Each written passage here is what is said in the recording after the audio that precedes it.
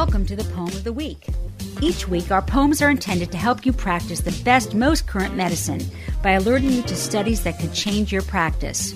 As usual, our host this week is National Public Radio's Dr. Michael Wilkes and Essential Evidence Senior Editor Dr. Mark Ebell. Gentlemen. Hello, Mark. Hey. We're going to talk this week about a musculoskeletal problem, pain of the Achilles. Pain of the Achilles tendon commonly affects athletes as well as those of us who are a little bit more sedentary. Achilles is the largest tendon in the body. I'm not sure you knew that. It's prone to strain and rupture when we jump or run or do other kinds of activities. The major problem in tendinopathies of the Achilles tendon are damaged, weak, or perhaps inelastic tissue.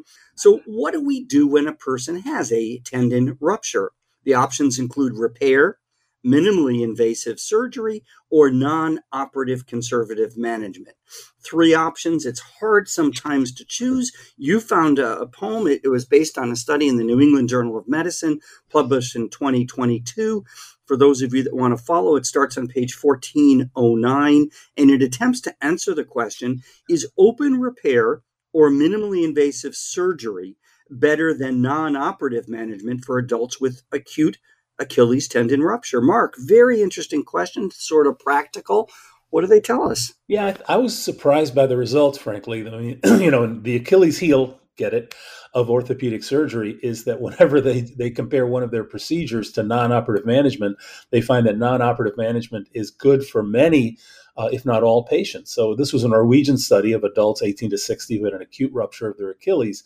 And they randomized them to open surgical repair, minimally invasive repair, or non-operative management that just used casts and splints.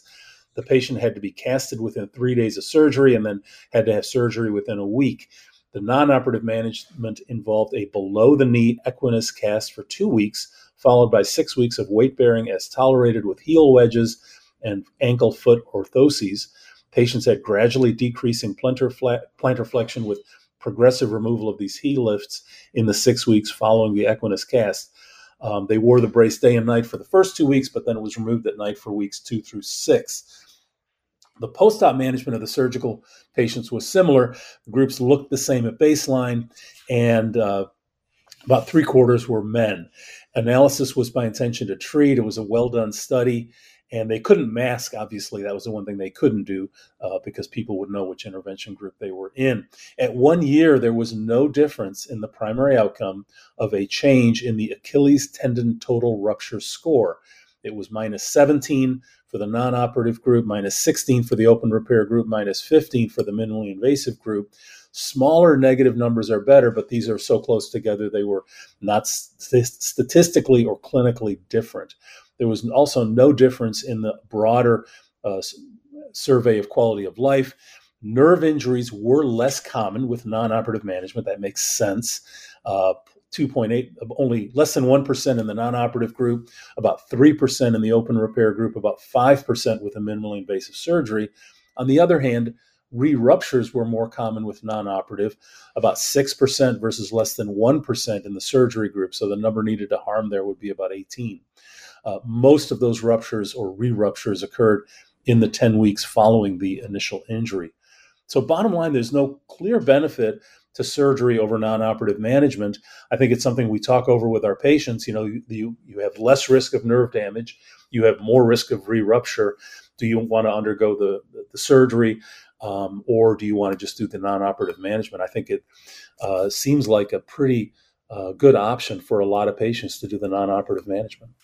I mean, I think in reality, Mark, what you're suggesting is the way it should go. The problem is, at least in my world, when somebody has a ruptured Achilles tendon, they often want to go to an orthopedic surgeon, and then I lose any contact with them, right? The decision-making is between the surgeon and the patient, and I'm not sure the kind of discussion that you just outlined really happens with the patients. Yeah, there's a lot of sentences beginning with, in my experience, right, when that conversation happens. And in all the patients I've treated, right. That's probably true. But maybe what if insurance companies said, we'll only pay for surgery after a trial, after an initial non-operative management. And then if they re-rupture, then we'll pay for surgery. Perhaps a discussion with the patient before they go to orthopedic surgery, convincing them that. Anyways, thanks, Mark. We'll talk again in a week. Okay. Well, that's this week's poem. Thanks for listening.